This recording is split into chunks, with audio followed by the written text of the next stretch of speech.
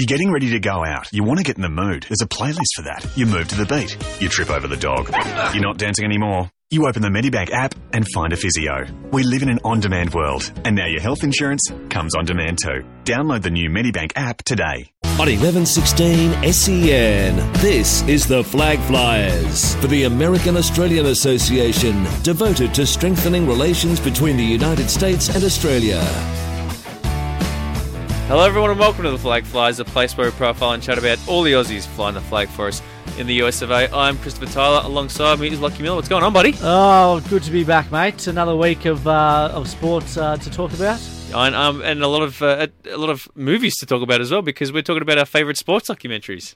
Documentaries, mate, they're not movies. It's the same thing. Why do you keep going on about semantics? Are important, Chris. Oh my goodness gracious me. We are going to be talking about our favourite sports documentaries because last week we had a look at our favourite sports movies. Alright, so last week you got upset that I put Hoop Dreams in my top 10 favourite sports movies of all time.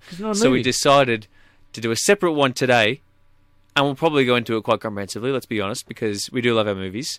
So we decided to do our top 10 favourite sports documentaries. Well, I mean, we could say it was top 10, but in reality, you did a top 10, which was actually a top 15, and I had apologies, so I had top 10s that included 5 others that didn't make the cut. Well, I think we're going to lack some structure in how we go about this. But anyway, we got through an awful lot, and we talked about a few of our favourites, which was, We did. And along with that, before we even get into that, we're going to be chatting to Xavier Player from Hewitt Sports Network about the latest in the world of baseball. Grant Belfour, there might be some news about his goings-on, which is going to be very interesting, so make sure you stay tuned to hear what Xavier has to say about that. Maybe an Aussie at the El Paso Chihuahuas. We'll find out who that is as well. Good friend of the show. Let's say that there's a clue there. A good friend of the show going to the Chihuahuas. And Chihuahuas. I'm pretty interested to see how many times you're going to say Chihuahuas throughout the next hour or so. That's going to be my count. It doesn't make sense, Chihuahuas. I mean, it's spelt so wrong. I mean, it's Chihuahua. It's like Mike Krzyzewski. The first time you saw Mike Krzyzewski's name on paper, you did not say, "Hey, Mike Krzyzewski." I said, "Mike Krzyzewski." So we're going to be chatting to Xavier about that, along with all the others. Well, I say all the other Aussies playing in the major leagues. It's really 2 others, and then we're going to be going into the minor leagues as well. Then, of course, we're going to be chatting to Benyam Kidane from Believe the Hype, NBA.com, about the latest in the NBA playoffs. We've still got 3 Australians left, Lachie, in the NBA finals. Of course, we had a couple bundled out in the last series, the Clippers and Spurs series. So no longer do we have Patty Mills and Aaron Baines, but we still have Matthew Dellavedova in the Bulls vs. Cavs series, which was 2 apiece. It is currently at 2 apiece, so I'll talk to Benyam about that. And we've also got, Cam Bairstow as well, I should say, in that series, but he probably won't get into game time. And we've also got Andrew Bogut in that Golden State vs. Memphis series. Golden State find themselves 2-1 down in that series currently, but we'll see if Benyam thinks they can rebound or not. So it's going to be a big, big show. Let's get straight into it on Rounding the Bases with Xavier Player. Kicking us off on Rounding the Bases this evening is Xavier Player from Hewitt Sports Network. Mate, welcome to the show. Thank you very much. How are you? Very well, very well. Now, the biggest news from an Australian perspective throughout the week in the world of Major League Baseball is the fact that Grant Belfour has found a home. Well, he has, but even though he's found a new home, he has not found a new home. He's still in the Tampa Bay Rays organization. So go through what happened with Grant Belfour over the past couple of weeks for those who may not be quite up to scratch with what happened. Designated for assignment, you got a 10-day period, release, the Rays can bring him back, he can be traded. So in the end, the Rays bought his contract back, so he's now playing at the AAA Durham Bulls. Which, of course, is the team that is the movie Bull Durham's based off. Yes, very much. And since kicking off his time in Durham, he's made 2 appearances, pitched 2 innings, given up a hit, but struck out 4 guys over 2 innings, which is probably more impressive. So what type of form do you think he needs to display in order to make that leap back up to the majors? Well, he thinks he's very capable. I think for him it's about getting his velocity spot on and also really working on his fastball, which was just a bit off when he was seeing action with Tampa Bay. If we look quickly at his stats from when he was with Tampa Bay this year, 6 appearances, 4.1 innings, 6.23 ERA, and an opponent batting average of 200. So pretty disappointing for him there. So look, I think if he can work on his fastball a bit, then he's probably a chance to come back up at some point this year. But I wouldn't say that it's going to happen within the next week or so. Do we know what kind of velocity he's after? Because we see a lot of these major league pitchers who are getting on in age up to that 40-year-old mark kind of thing. A lot of them drop off their fastball velocity. What was he at his peak around about, and what's he pitching at the moment, do you know? I'm not 100% sure, but I think just from watching him pitch this year, if he can find mid-90s, that'd be good. Absolutely it would. 96, 97. That's not bad at all. You see a lot of the young guys can't even get up to the mid to high 90s. Yeah, as I said, I'm not 100% sure. I think I saw one of his outings this year, so I'm a bit sketchy on that. But I'll do some research and we'll talk about it next week. Just one that I'm not sure we brought this up a couple of weeks ago. I think I found out recently. Have we talked about a friend of the show, Josh Spencer's recent, I think, I'm not sure if it's an official appointment or something in terms of he's now the bullpen coach at the minor league team El Paso Chihuahuas. The Chihuahuas. Interesting. I hadn't heard that. So inside source, Xavier. I've got connections. You could have brought it up to Xavier in the pre-show meeting. And let him know. Well, if we weren't weren't talking about KFC Double Down burger candles, then yeah, maybe. But these things happen. But yeah, that's fine. No, I hadn't heard that. If he has, that's a fantastic role. There's a few Aussie guys who are transitioning into managerial roles in the States, so I think that's a very good leap. What's the?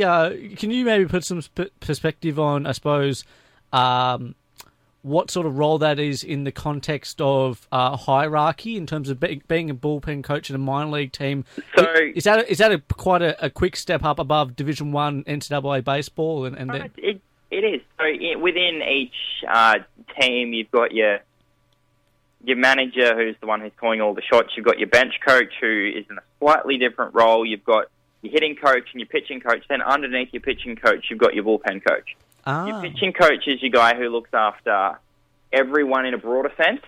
Your bullpen coach is your guy who focused on the guys that are coming out of the pen, obviously, so it doesn't work with the starters. Right. Which I think that's a good role for Spence, because he's spent a bit of time in his career as a starter. He's spent a bit of time as a bullpen guy.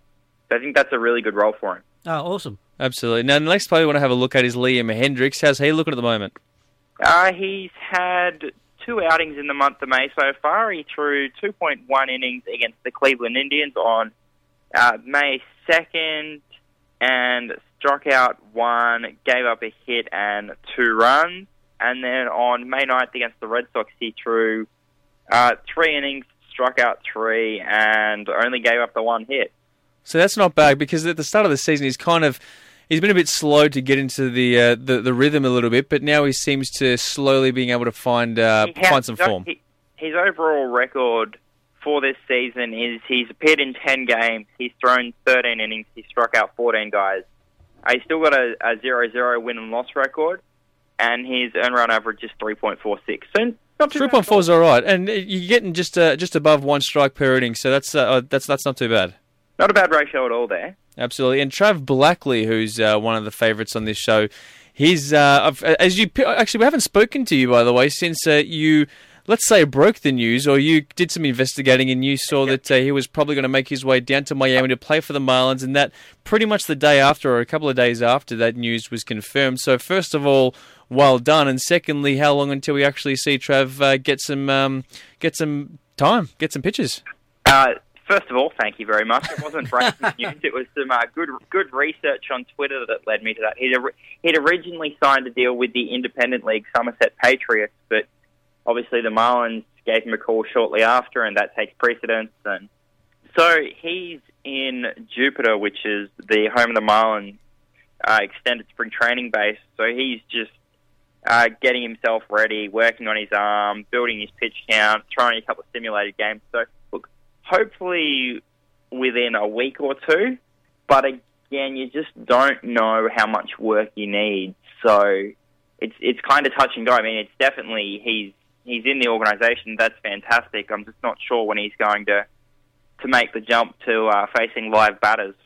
What about the guys in the minor leagues? Rather than having a look at all of them, let's pick out maybe 1 or 2 players who are really impressing you and probably have the best opportunity to see some major league time at some stage in the near future. James Beresford, who is in AAA at the moment. Former ace, Melbourne Aces? Former Melbourne Aces player James Beresford is playing with the Rochester Red Wings, who are the Minnesota Twins AAA team. And the Twins this season are sort of up and down, and they don't really have playoff expectations. And that's not a negative thing. I think any Twins fans listening to the show would be very quick to admit that they're in a phase where they've got a lot of good young talent coming through, but they know they're still probably 3 or 4 years away from being in a position where they're going to compete for the AL Central. You look at the AL Central at the moment, you've got the Kansas City Royals, who made the World Series last year, the Detroit Tigers, who have started very hot, the Chicago White Sox are improving, Cleveland are thereabouts, but probably not going to make the playoffs this year. So that's a very tough division. So I think for Twins fans, saying that they're in a period where they're not expecting to play playoffs is very much an honest statement rather than a false platitude of any sort. So Beresford, through 23 games this year, has a batting average of 333. He's hit 3 doubles, 10 runs batted in on the season. He's walked 6 times, and his on-base percentage is .374. So what would you give him out of 10 then? How's that form? How is that going to get him to the major leagues? If 10's going to get him up to the majors? The biggest concern when I look at what he's done this year is probably striking out 13 times in 23 games is probably a little higher than he would have hoped for. So I'd probably give him a 7, a 7.5 at this point. Right. And let's finish... go on. The other guy we'll quickly talk about is Warwick Saffold, who's in the Detroit Tigers organisation playing at AA, and he had a bit of a rough start here, but he seems to have settled a bit. So from his 5 starts, he's 0-1, and he's got an ERA of 6.48, but he has struck out 15 guys in 5 starts. So when he's only pitched 25 innings, so he's averaging 5 innings a start and averaging 3 strikeouts a start. That's not too bad. He's definitely going in the right direction. Now, as we always do, Xavier, we love talking to you about the world of the weird and the wonderful, and you've brought something else to the table this week. I do. So I'm assuming both of you would have played noughts and crosses at some point in your life. Yes, I was a champion. Never. Okay. Well, there was a rain delay the other day between the Colorado Rockies and Los Angeles Dodgers. So, to ease the pain a little bit, their official Twitter accounts had a game of noughts and crosses. Their Twitter account? Their Twitter accounts had a game of noughts and crosses. That's a pretty good effort. I love what some of the major league teams and Twitter accounts are doing, not just in the Major League Baseball ranks, but also the NBA, because there was... NHL, oh yeah, I know what you're going to talk about. Okay, so the NHL have one as well, where the Rangers stopped using capital letters in their tweets because they were playing against the Washington Capitals in the series, so they stopped using capital letters. And another one that comes to mind really quickly is when Atlanta got beat on the buzzer by a bank shot, Paul Pierce's bank shot.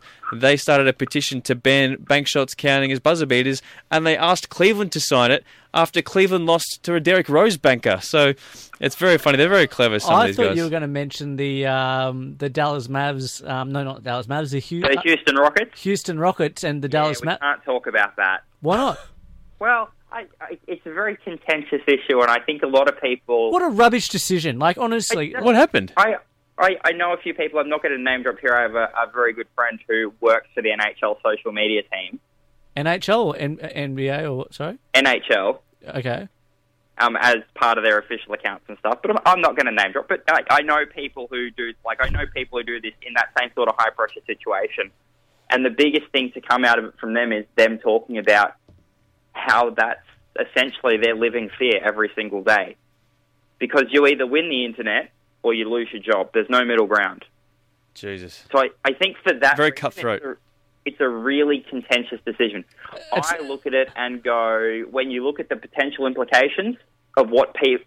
I think you look at what people saw when they read the tweet against what he wanted them to see, and with the majority seeing what they saw and not what he wanted them to see, I think it's probably a fair decision. I do not understand where you're coming from, but the other thing though is in terms of living in fear, like the way you almost like sound like the perfect voiceover intro man for like a documentary on this, like just like the spelling bee in the US, like these kids are like dripping sweat.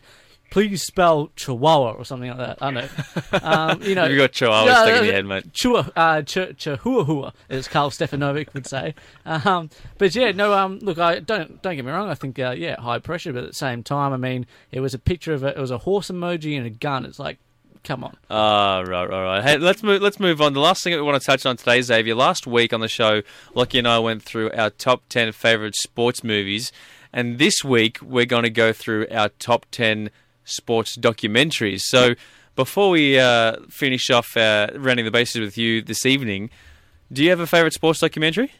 Can I just say the ESPN 30 for 30 series, or do you want one in particular? We need one in particular because that kind of makes up the chunk of my... I came up with 15, Xavier. I've condensed it to 10, but out of my 15, out of the short list, 12 of them were ESPN docos, so I probably need one specifically. Essentially what you're saying is that we could do a whole nother show on sports documentaries. Yep. Well, that's what I wanted this week to be, but then in the end we decided to... Yeah, no, he's a bit like that with his decision making. Yeah, I know. Now he's got a new diet, he's got a new sort of persona, he just thinks he's elite. And I'm just here sitting as the second in charge. Always have been, mate. Oh, righto. Go on. What do you think be your favourite docos, Xavier? I'm going to name two because I can't name one. Okay. Non-ESPN 30 for 30, I would go Year of the Dogs, which is about the Footscray Bulldogs 1997 season. Nice. And ESPN 30 for 30, I'm going to go the one on Roberto Clemente. That's a good one. I forgot about that one. Clearly it didn't make my top 15. Xavier, thank you so much for joining us as always, mate. Make sure you stay tuned as well to hear what our opinions are for our top 10 favourite sports documentaries, and also you can find it on Twitter and all that sort of stuff as well. Disagree, it may be a talking point for next week. Twitter war, mate. Let's get into a Twitter war. All right, sounds good, mate. Have a good one, mate. We'll speak to you next week. Thank you very much. Chatting to Australians flying the flag in the US of A, this is the Flag Flyers. Continuing on rounding the bases this afternoon is Benyam Kidane from bthype.com. Mate, welcome to the show. Thanks for having me, guys. So let's start off with the Grizzlies and Golden State series. Obviously, Golden State finishing the regular season as the best team in the NBA, or best team in the West, and probably the team to beat in the whole of the playoffs. They currently find themselves 2-1 down against the Grizzlies. We kind of predicted this going into this series because of the Grizzlies' front court pressure with Marc Gasol and Zebo and those kind of guys. How do you see the series playing out so far? And the last couple of the games, Bogey's been a bit quiet. Can that change? Well, it's an interesting one because, I mean, we discussed last week that the Warriors were potentially going to struggle a little bit against the physicality of the Grizzlies, but I don't think anyone expected it to be this bad in the fact that they're not really hitting their shots at all for a jump shooting team who, lives and dies by the three-pointer and has been living a lot more than they have been dying this year. They've definitely struggled in that department, especially in games 2 and 3, the two that they lost. Klay Thompson, Steph Curry, I think in Game 3 went 8 from 33 from three-point land. That's only 24%, and you throw that in with some turnovers as well. I think they had 17 in this game. So defensively, the Memphis Grizzlies have done a fantastic job, not only inside but on the perimeter as well. So they're really just swarming the Golden State Warriors and making things very uncomfortable for them. And with one game in Memphis here, it's a pretty defining one because if the Grizzlies get this next game, Game 4, they go up 3-1. That's a pretty impossible position to get out of at this stage in the playoffs. Absolutely, but on the flip side, if Golden State win, that's back to home court. So it is going to be that massive game, and it's one of the biggest things that the critics were talking about Golden State is that they do live and die by the three-pointer, and being a championship contender, a lot of people are saying that those who rely too much on their jump shots can't win a championship, but they, I think, should be able to get through because they've just displayed unbelievable talent throughout the season, and they're very deep and all that sort of stuff. But we're not even seeing guys like David Lee on the court, which is a bit strange. He's been healthy, but he hasn't been playing as much as probably a lot of fans or casual supporters might have thought he would have, and it's just kind of left up to Bogey and Draymond Green and Maurice Spates as well to kind of control the paint. Yeah, it's an interesting one with David Lee, considering how big a part of the Warriors system he was, for the last couple of years. But with the system that Steve Kerr's running, his bailout option when things aren't going according to plan is to go small, and that's those lineups where you see Draymond Green playing at the 5, and that even did yield some success for them late in Game 3 against the Grizzlies. They did manage to close a pretty big gap. I think it was 19 points at one stage, and they did get back into things with that lineup, but he hasn't really been pushed to the point where he's had to really try and rethink things altogether and maybe go to a guy like David Lee. But I think the areas that they've been struggling in are a lot of the things that David Lee does really well, playing in the pick and roll, getting those easy buckets around the rim. He's got a very soft touch within sort of 10 to 5 feet, and also just being a solid screen man and just being able to get rebounds as well. That's another big thing for the Warriors as well offensively. So it wouldn't surprise me if we maybe saw him turn to David Lee. Things don't go well again in Game 4, but it's an intriguing ace to sort of have up your sleeves to bring a guy who was just an all-star a year ago in at this stage of the playoffs. So from the Grizzlies and Golden State series to the Bulls and Cavs series, this one's tied up at 2 apiece on the back of LeBron James's buzzer beater in the 4th game, and that comes on the back of a Derrick Rose buzzer beater in the 3rd game. This is a tremendous series at the moment. Yeah, I mean, it's buzzer beater central at the moment. We've had 3 in the space of 3 days with Paul Pierce getting in on the action. The truth. This one very nearly didn't happen for the Chicago Bulls for the Cleveland Cavaliers. I mean, they had a different play drawn up, and LeBron, hijacked things and drew something up for himself to get that shot off. So a very lucky win there for the Cleveland Cavaliers. I mean, they're going to feel pretty good about themselves now, squaring things up at 2-2. But for the Bulls, I think the Bulls really just blew this one. They really should have taken this game out. Their execution down the stretch was terrible. They shot 5 from 19 from the field in the 4th quarter, 5 turnovers, and really just let the Cavaliers back into this game. I don't think the Cavs were expecting to have that kind of an opportunity, but it was more of a series of errors that sort of led them to that point from both sides as well. So it was a pretty messy finish to this game, but it'll only be remembered for that game winner. So that's all that matters. You mentioned LeBron changing up the out-of-bounds play towards the end of the game there. That obviously meant that Dellavedova was the one inbounding it rather than LeBron himself. Does Dellavedova get any credit for what he did? And does he get the assist? Yeah, I mean, it looks simple to just sort of inbound that play, but there's a lot of pressure to not mess that up. And with only 1.5 seconds on the clock, you don't have a lot of time to stuff around. So credit to Delly. It was a simple play, but he got it right and got the shot. Got the ball to LeBron for the shot, which was a fantastic effort from the corner in front of Jimmy Butler as well. Absolutely. So it's nice to see him in there at the end of the games, but it's pretty crazy to think David Blatt had something drawn up for LeBron to be the one inbounding the ball. He's been consistently good this series, Daly, putting up some good numbers. Been really, really good, and especially considering Kyrie Irving has been hobbled a little bit, especially over these last couple of games. Daly's done a great job of coming in and absorbing a few of those minutes. He's shooting the ball really well as well. That's something that he's been doing really well all season, but the fact that he's been able to keep that up, but also passing out of the corners as well. He's done a great job of keeping the ball moving and getting guys a lot of open looks. So he's been a really, really nice addition for the Cavs off the bench, especially with that 8-man rotation they've been running. It's nice to have a guy out there that has been consistent for them. And he was relatively important when J.R. Smith got suspended, I think, earlier on in the series. Yeah, well, J.R. missed the first 2 games of this series, so there was a little bit of extra pressure on Delly to take in some of those minutes as well. But he's pretty much produced the same output throughout this sort of series against the Cavs. So I think David Blatt will be pretty happy with the fact that he's been able to get some consistency out of Delly, which is something that he hasn't always been able to do given the sort of fluctuating minutes. But he's got a pretty good run of games in this series, so he's done really, really well. And for a guy that normally is seen as the backup point guard, to Kyrie Irving, he's done a few different jobs for the Cavs throughout this series, so he's been very, very valuable. Now, we asked Xavier Player this before, and we're going to ask you the same thing. Today on the show, Benyam, we're talking about our favourite sports documentaries of all time. Last week we did our favourite movies in general, sports movies in general. Today we're specifically focusing on those documentaries. What would be your favourite documentary or a couple of your favourite sports documentaries over the time? Oh, I mean, you have to start with the ESPN 30 for 30 series. I think you can pretty much take anything there as your top line. Do you have anything specifically from there that really stuck with you over the since you've seen it? I think my favourite one would have to be Once Brothers, the Drazen Petrovic. That was the first one I saw, yeah. Yeah, fantastic documentary, that one. Really, really cool story, because it's something that we didn't necessarily know a whole lot about. So it was cool to just try and get a look at that sort of old footage and sort of go a bit deeper into that relationship between those two guys. That one's definitely one of my favourites. And And also Hoop Dreams as well, another old basketball classic documentary. Well, I think if anyone... Okay, go on, Lachie. I was going to say, 21 years old that doco is, and it holds up every time I watch it. Absolutely. I watched it again for the first time in a while, about a month ago. And I think anyone who listened to the show last week knows that's going to be my number one because I had that as in my top 10. I had that in my top 10 movies anyway, and I didn't have any other documentaries in it. So that's my number one. That's just a phenomenal film. I think if you go on the internet and you look at your favourite sports documentaries of all time or anyone coming up with a list, Hoop Dreams is most people's number one. Yeah, it holds up, as you said. It's a really old documentary, but it's great every time you watch it. But I'll throw in one more guilty pleasure documentary that I don't think a lot of people will be with me on here, but that's I think it was the 2004 release, Through the Wire, the Sebastian Telfair documentary. That may make a run a little later on. We'll see how we go, but I've got it noted somewhere on my paper. We'll just see where it comes down.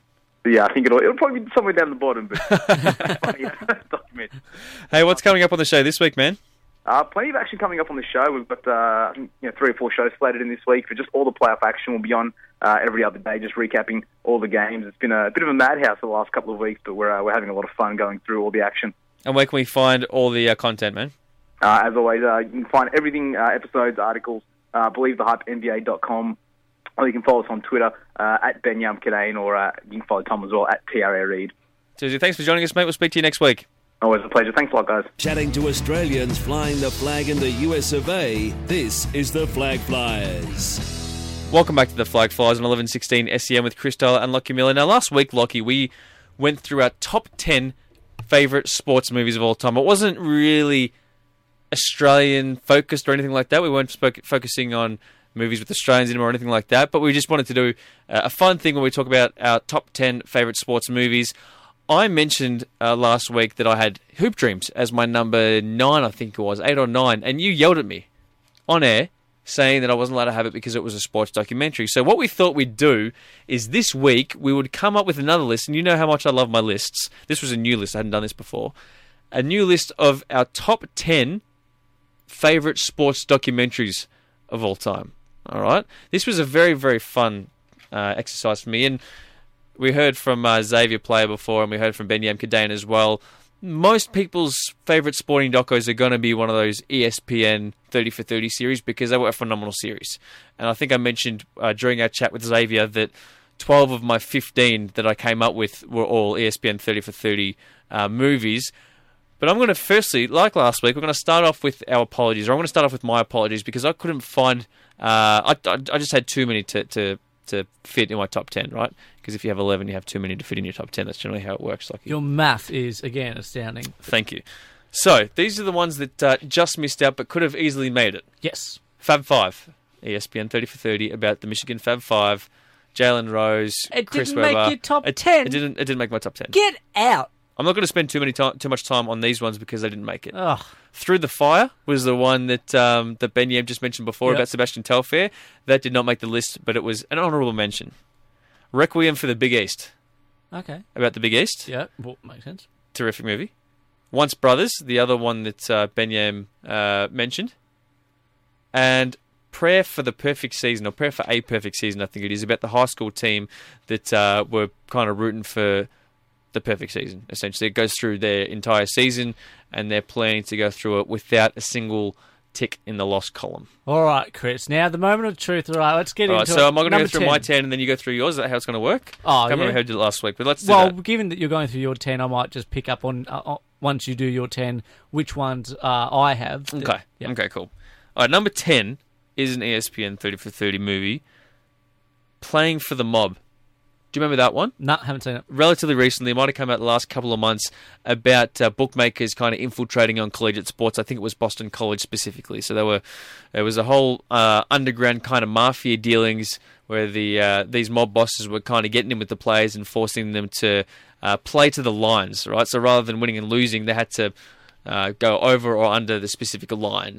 Point shaving. Point shaving, because essentially it's point shaving, right? So that was my number 10, because that was really interesting. I didn't know too much about the story as well when I first started watching it, so it was something that was completely foreign to me, but something that I very much enjoyed watching. Number 9, about the Bad Boy Pistons. Bad Boys, another ESPN 30 for 30 documentary series. I knew of them, obviously. I knew a lot more about the Bad Boys than I did about the Boston College point-shaving scandals, but obviously this had everything. Like, this was a time in the NBA where it was really, really rough, a lot more rough than you see nowadays. I saw Jason Terry get ejected for kind of shoving Blake Griffin in the back in Game 3, I think it was, in that Clippers-Houston series that I'm not particularly enjoying. But the Detroit were known for even getting Larry Bird to fly off the handle. Absolutely. They loved targeting him. There were clotheslines, there was all that sort of stuff. They really loved being the villains. You see in a lot of these documentaries how people might have been mistaken and they didn't really want to be hated. The Detroit Pistons in the late 80s, early 90s wanted to be hated. They're kind of like the Hawthorn of the AFL. They're unsociable football, unsociable basketball. But it was fun to watch, and it got people watching. Yeah, absolutely. And they won championships in the process, so you can't really fault them for that. They were the team that Michael Jordan struggled with before he kind of broke out and won 6 NBA championships. Right. Number 7. No, I'm up to number 8. Sorry, I'm getting a bit ahead of myself. Number 8 is Unguarded. Yep. Another ESPN 30 for 30 about Chris Herron. Yep, absolutely. Who played for the Boston Celtics and struggled with heroin use. And one of my favourite stories from this documentary... By the way, this documentary was very kind of tiring because it kept looking like he'd seen the light and he was going to recover. And then the next moment, he's back on the gear because he's back in Boston. Because he's from Boston, then he goes and plays somewhere else in the NBA and he's fine. Then Boston trades for him and he comes back and he's with his mates and his mates are idiots and they get him back on the gear, right? My favourite story from this was when he was talking about how before, it might have been a finals game, I can't remember exactly, but he was playing for the Celtics, he'd suited up, it was like 5 minutes before a game, he should have been on the court, but he was out in the corner of Boston Garden in his gear, in his Celtics gear, waiting for his drug dealer to deliver him his drugs before he plays the game. In the rain, in the pouring rain, at the night time, 5 minutes before the game's supposed to start. Then his drug dealer rocks up, he takes the drugs, and he plays a phenomenal game. So that was kind of a weird thing that Chris Herron kind of played a little bit better when he was on the gear. But that was just a phenomenal story, very depressing, and obviously wasted away what was a tremendous talent. But it's a lot of these stories kind of stem from the fact that there is a lot of wasted talent out there, and that kind of leads me on to the 7th film that I've got, which is Benji, the story about the basketball prodigy out of Chicago who ended up getting shot and died before he ever had the chance to prove himself on the world stage. Have you seen that one, Benji? I haven't seen Benji. That was phenomenal. I'm keeping track at the moment. Basketball so far. Yeah, and that's probably going to continue on. Number 6 that I've got is More Than a Game. It is not a 30 for 30. Yeah. The first 30 for 30 in my top 10. Oh, the first movie in my top 10 that isn't the 30 for 30, apologies. The story of LeBron James and his high school team. Yeah. And it just shows how dominant they were and how good he was, even at such a young age. He was touted as a superstar at a very, very young age. And this is why I actually love LeBron James, and this is why I respect the hell out of him, is because he's been touted as a potential superstar since he was 15, 16, and he's lived up to the hype. How many other players can you say have done that? All these other guys who have come onto the scene at a young age and projected superstars, how many of them have managed to stay off the streets and out of trouble and all this sort of stuff? How many off-court issues has LeBron James had? Very, very minimal. Well, I think if we've learned anything from Tiger Woods is that you can cover it up relatively easy. You can get a good PR agent and you'll be pretty sweet. But seriously, he's still remained a relatively contained guy in the wake of his superstardom that he's had for the past 15 years or however long it's been. And that documentary just shows how big he was, because it was a documentary about him and his high school teammates, really just about him and their I think it was his senior season. I think what you're going to find in the coming, I suppose, 10 years, 15, 20 years, whatever it is, given how the spotlight on talent identification and recruiting and all that sort of stuff, in terms of, we spoke with Benyam about Hoop Dreams, following kids from when they were 12, I think it was, just coming out of, or halfway through middle school, just about to finish middle school, is that we're going to be able to collect more historical vault footage, which is tremendous, and turn it into, what I imagine will just be tremendous retrospective, documentaries on someone that potentially is going to be, the next heir to LeBron and MJ and all those sorts of players. So that's pretty exciting. I would have thought so, and that's why I think people like the movie Boyhood. Have you seen the movie Boyhood, where it's filmed over Richard Linklater? Yep. Richard Linklater, Ethan Hawke's in it, and haven't seen it. Well, everyone knows about how the fact it's filmed over a 12-year period. So it starts off with this kid when he was 16. Starts off, when this kid, the main character, is 6 or 7. Then it's filmed once a year for the next 12 years. How much would you be spewing the fact that you obviously, the word Oscar bait is obviously thrown around an awful lot when movies get pitched to studio execs, or at least when they're talking about whether or not a movie is good enough. I reckon Richard Linklater thought, best Oscar bait ever. It's going to take me 12 years to make it, and then doesn't win an Oscar. Yeah. And who won it? It wasn't even a good movie that won, did it? I can't remember off the top of my head. Can't remember. It was this year, wasn't it? Was it's this year. Imitation Game? Oh, no, Theory of Everything. Was it Theory of Everything? Or did he win for Best Actor, The Theory of Everything? Oh, I can't remember. Anyway, number 4, number 5 now? Number 5. I had this as 6 originally, and then I basketball? was reading... Yeah. Survive and Advance. Dickie V. You do realise there's more than one sport in the world. Jimmy V, not Dickie V. Jesus. Jimmy V. Jim Valvano. Have you seen that documentary? I have not. He was just... I'm looking through the 30 for 30 list now, and I'm just going, why haven't I seen that one yet? Why haven't I seen that one? This one's phenomenal because it's obviously the story of Jimmy V, who coached NC State. Phenomenal coach, phenomenal man. Wolfpack.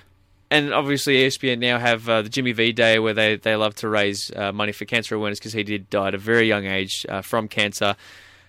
And the best thing about him was that he was an incredibly engaging person. If you ever saw his ESPY Award speech when he won the ESPY for the Arthur Ashe Award for the most courageous person, I think that's what it is, the most courageous person. It might be something more elegant, but essentially it's just for the most courageous person of the year.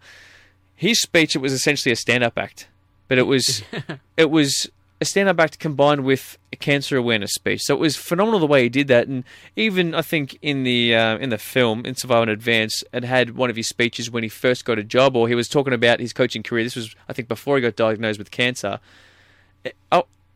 He's a stand-up comedian. He's an entertainer. The way that he was telling stories was just phenomenal. And I've gone back and watched that entire video, because in the movie I don't know, they had snippets. I've gone back and watched the full, I think it was like a 40-minute speech. I can't remember exactly where he was doing it to.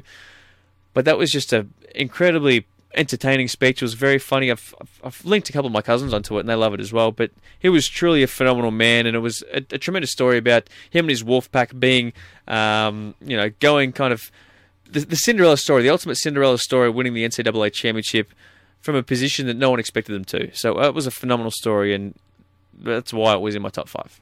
Okay, number 5. Number 4. Number 4. Basketball. ESPN 30 for 30 without bias. Okay. What about Len Bias, who got drafted to the Boston Celtics? I think pick 2 or 3, a very high pick. Number 2. And he OD'd on draft night. He was celebrating a little too hard with one of his friends, who, again, it just goes back to the people that you don't want hanging around with these athletes. His friend I think it was his college teammate or high school teammate, wanted to celebrate with him. I think it was heroin, and cocaine. And he OD'd on cocaine the night of the NBA draft, which is just a heartbreaking story, but makes the story that much more engaging, is the fact that he kind of threw away what, no one knows how good he could have been. He went high in the draft for a reason. He could have been something phenomenal. Maybe it meant the Celtics weren't as terrible as they were in the 90s. They wouldn't have, obviously, what's the word I'm looking for, competed against Jordan's Bulls or anything like that, but they would have been a lot better than they were. Obviously, that wasn't the case, and the rest is history. Have you seen that one? I've seen bits of it, actually. I've got it actually on my hard drive, but You're clearly the wrong person I should be talking to about our favourite sports docos if I've gone through all of these and you haven't seen any. I'm going to list off mine. You've got different ones, all right. And you don't seem to like the ones that I like, so... 3. Can you take a guess? Basketball, ESPN 30 for 30. The Guru of Go, about Loyola Marymount. And Bo Kimble, who was the other one? Bo Kimble, That was a story about the frantic Loyola Marymount team who scoring at an unbelievable rate. This is number 3. Number 3. Scoring at an unbelievable rate. They were a tremendous team to watch until one of their star players drops dead on the court because he had a heart problem. It was Bo Kimball, and do you have it in front of you? What the other guy's name was? It's just, I can't remember. It's just fallen out of my head. I had it 2 minutes ago. Hank Gathers. Hank Gathers. Thank you very much. Hank Gathers. He passes away. I think he's the one that passes away. Not Bo Kimball. Bo Kimball is his best mate. And the most touching moment of that film is after he had passed away, Bo Kimball was taking free throws, and in honour of his friend, of his fallen friend, he decides to take his free throws with his left hand rather than his right and hits both of them, because the story about Hank Gathers was the fact that he really struggled from the free throw line, and the way that he tried to break down the mechanics, he started shooting left hand. That was what Hank Gathers did.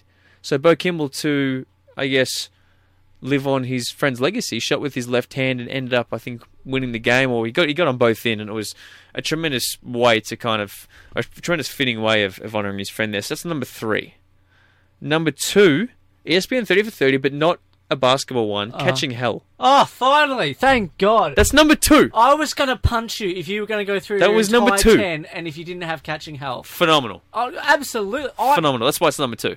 And my favourite ESPN documentary, because everyone knows my number 1 is Hoop Dreams, so number 2 is Catching Hell. Yeah. Catching Hell. All right, we might as well spend just a couple seconds on this from my perspective too while we're at it, because it's the only one that we've crossed. I think we crossed over a couple. But Catching Hell, watching that for the first time, I've never felt physically uncomfortable. You feel so sorry for him. I remember watching it, and I was almost just looking through my fingers, thinking that poor guy. Considering there was 6 other people that reached for that foul ball with him. Absolutely, but I was just from the perspective as a fan. Say for instance, I just what if you were sitting in that seat? Well, I was just thinking the comparison, I suppose, in my situation, if I was. Not that this could possibly happen, just because of fields and logistics, but just imagine Essence playing in grand final and they're about to kick a goal and someone jumps on the field and punches the ball before it crosses the goal line with 1 second to go. That's a terrible I don't know. Comparison. I'm working off nothing here, but just absolutely heartbreaking, and all the character reports about what's his name? Steve Bartman. Steve Bartman was that he was just. He was just the most lovely guy. Worked in the community baseball for kids, little league, mountain league, and just an absolute diehard Sox fan. Cubs. Cubs fan. Sorry. Of course, Cubs can't win anything. I've never felt so.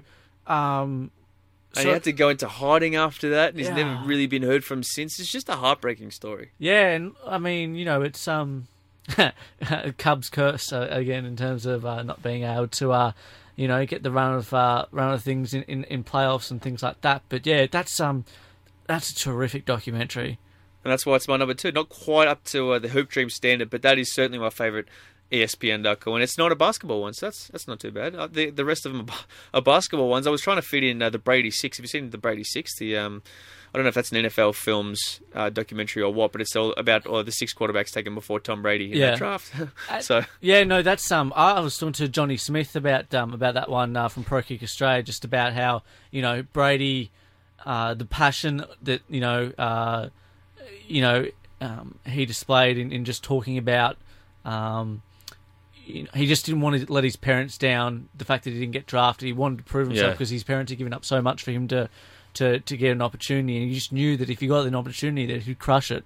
He had to battle through college to get that starting spot. It never got given to him. Yeah. And then he battled when he got to the Patriots. It only took for an injury to Bledsoe to actually make his way in. Yeah. So did that make your list? Which one? Brady 6? No, it's not on my list. No? But like I said, I haven't done it the same way as you have in terms of top 10. That's all right. Let's go through yours and tell me which ones. Fab 5? Yeah, so Fab 5 was there? Fab 5. I watched that one again recently just because, I suppose, in light of our friend Blake O'Neill's signing at Michigan, I was like, oh yeah, let's watch something Michigan-related. And just... I suppose there's a little bit of crossover with a few of mine, is that the reason why I like... the Fab 5 so much is that and the thing I love about college sports in general is that the recruiting aspect. Being able to, and this is why Nick Saban will never go back to the NFL, is because you can build your own roster without having to worry about draft picks and guys slipping. You're in control. If you can convince them, they'll come to your program. And if you can create the culture and everything else about it, they'll see the attraction. And it's basically a whole market of free agents. You can stay on top for a lot longer than you probably could in the NFL. Oh, absolutely. And, with the Fab Five, just about... I suppose I'm trying to think who was the first domino to fall. It wasn't Weber. Juwan Howard, wasn't it? Yeah, maybe it was Juwan, and then Jalen was the last one to fall into place. I think. I think Weber came fourth. But yeah, just the story about obviously the getting them together in the first place in terms of I think 5 of the top 50 recruits in the if that and just the story of groundbreaking in that 5 freshmen started a game. And we kind of saw that from Kentucky the last couple of years as well. They were kind of doing their own replica of the Fab Five almost. Yeah, absolutely. And, we'll wait and see how they go on in their careers and stuff like that. I mean, Juwan Howard, that doco, that took place in the late 80s. Still looks the same. Yeah, and Juwan Howard was playing up until 2 years ago. Yeah. So it's like, maybe last year, I reckon. At Miami? Yeah. And so, yeah, just the Fab Five and the story of obviously getting them together, much hype, and failing in the tournament with, what was that? It was that timeout call. Chris Webber said he still can't speak of. Yeah, and then obviously finally getting their act together and all that sort of stuff. I just think... And Fisher, their coach, is now the coach of... where did Kawhi Leonard play? Aztecs. San Diego State. He's now the coach of San Diego State. Oh, is he? Yep. I did not know that. Yeah. There you go.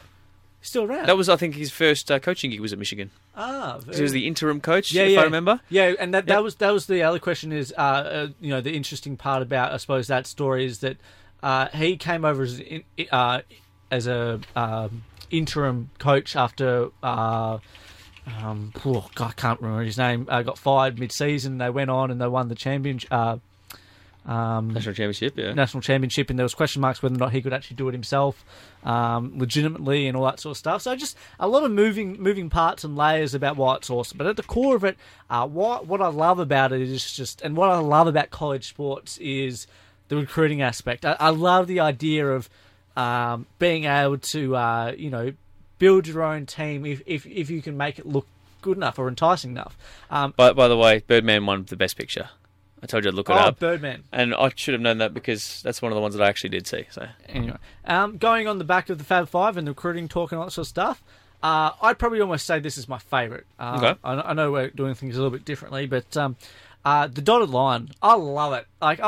But the agents. Eugene Lee and I can't remember who the other one was. It had cameos from David Falk, MJ's agent, and a few others. It's a story. Morgan Spurlock directs it, who's known from Super Size Me, the 2004 one. Peter Greenberg, and Eugene Lee are the profiled agents that go through the story. This is 2011. I reckon I'll probably watch this doco at least 10 times, and it's only 4 years old, under 4 years old. And basically, what I like about it is just that sports agents, they've got a bad reputation, obviously, because there's a lot of games and backstabbing and all that sort of stuff, But the reason why I found this so intriguing was that it highlights how much work this industry really is. Absolutely, and how cutthroat it is, and how just brutal. It's brutal, and I think it's kind of like one of those industries where, almost like the tech industry.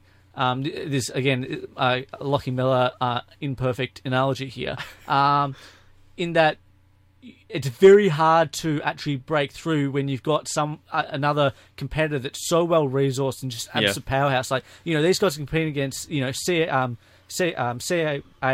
No, that's not right. IMG and all these other agencies. They're just absolutely powerhouses. There's clearly a theme with your films because you had those two, and then you obviously had Jerry Maguire as one of your favourite sports movies of all time. So there's a definite theme going on with your movies, Lachie. Yeah, absolutely. And look, the dotted line, just showed the ups and downs of what it is like to be a sports agent, and also this comes back to, I suppose, the recruiting and talent ID part of the Fab Five and things like that I really like about sport and college sport. It followed. Who's the baseball agent that they were covering? I think it was. I can't remember the name. I think it was Pete Greenberg.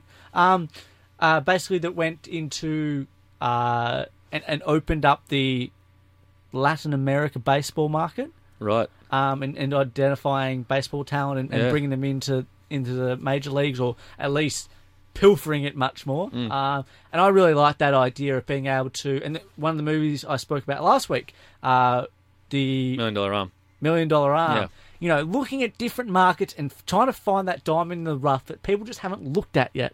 Like Pro Kick Australia. Pro Kick, absolutely, and that's why I love Pro Kick. So what else have you got there? Because we're running out of time a little bit, but what other films have you got there that haven't been mentioned so far? The other couple interesting ones that I wanted to talk about, or Catching Hell we talked about, Unguarded, which we spoke about too. Yeah, the Chris Heron one. Chris Heron. Our couple left field.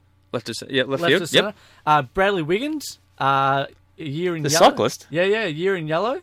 I've never heard of it. Yeah. It was done by B Sky. Obviously, he's journeying up until the Tour de France and things like that, and just the commitment it takes to be a pro cyclist and the workload it takes to actually get to the top there. I mean, there's a lot of world sports that. Well, obviously, soccer's the consensus world sport. I think tennis is another one, and cycling is another. And just to be able to reach the top there was really interesting. Hoop Dreams we spoke about. I cannot believe we didn't mention this one. In all your basketball ones, the NBA's Dream Team. Oh, yes. I know which one you're talking about. Yep. How did you not mention that one? Spike Lee's Kobe Doing Work. Haven't seen that. I have not seen that one. That's it's enjoyable. I wouldn't say it's great. And Sonic Skate. Haven't seen that either. Haven't you? No. Come on, mate. These are good basketball ones. Yeah, you're giving me good stuff to watch tonight. That's fine. Oh, right. I'll watch tonight. Anyway, but got to see that we got the 15-minute diatribe from Chris Tyler, and Lachie Miller's just been pushed off for 2 minutes. If we missed anything, please do tweet us and let us know what we missed out. Just hit us up on our Twitter at The Flag Flies. You can hit us up on our Facebook as well, facebook.com/The Flag Flies. Lachie, it's been a big show as always. We've got an even bigger show coming up next week. But in the meantime, have a good week, mate, and we'll see you soon.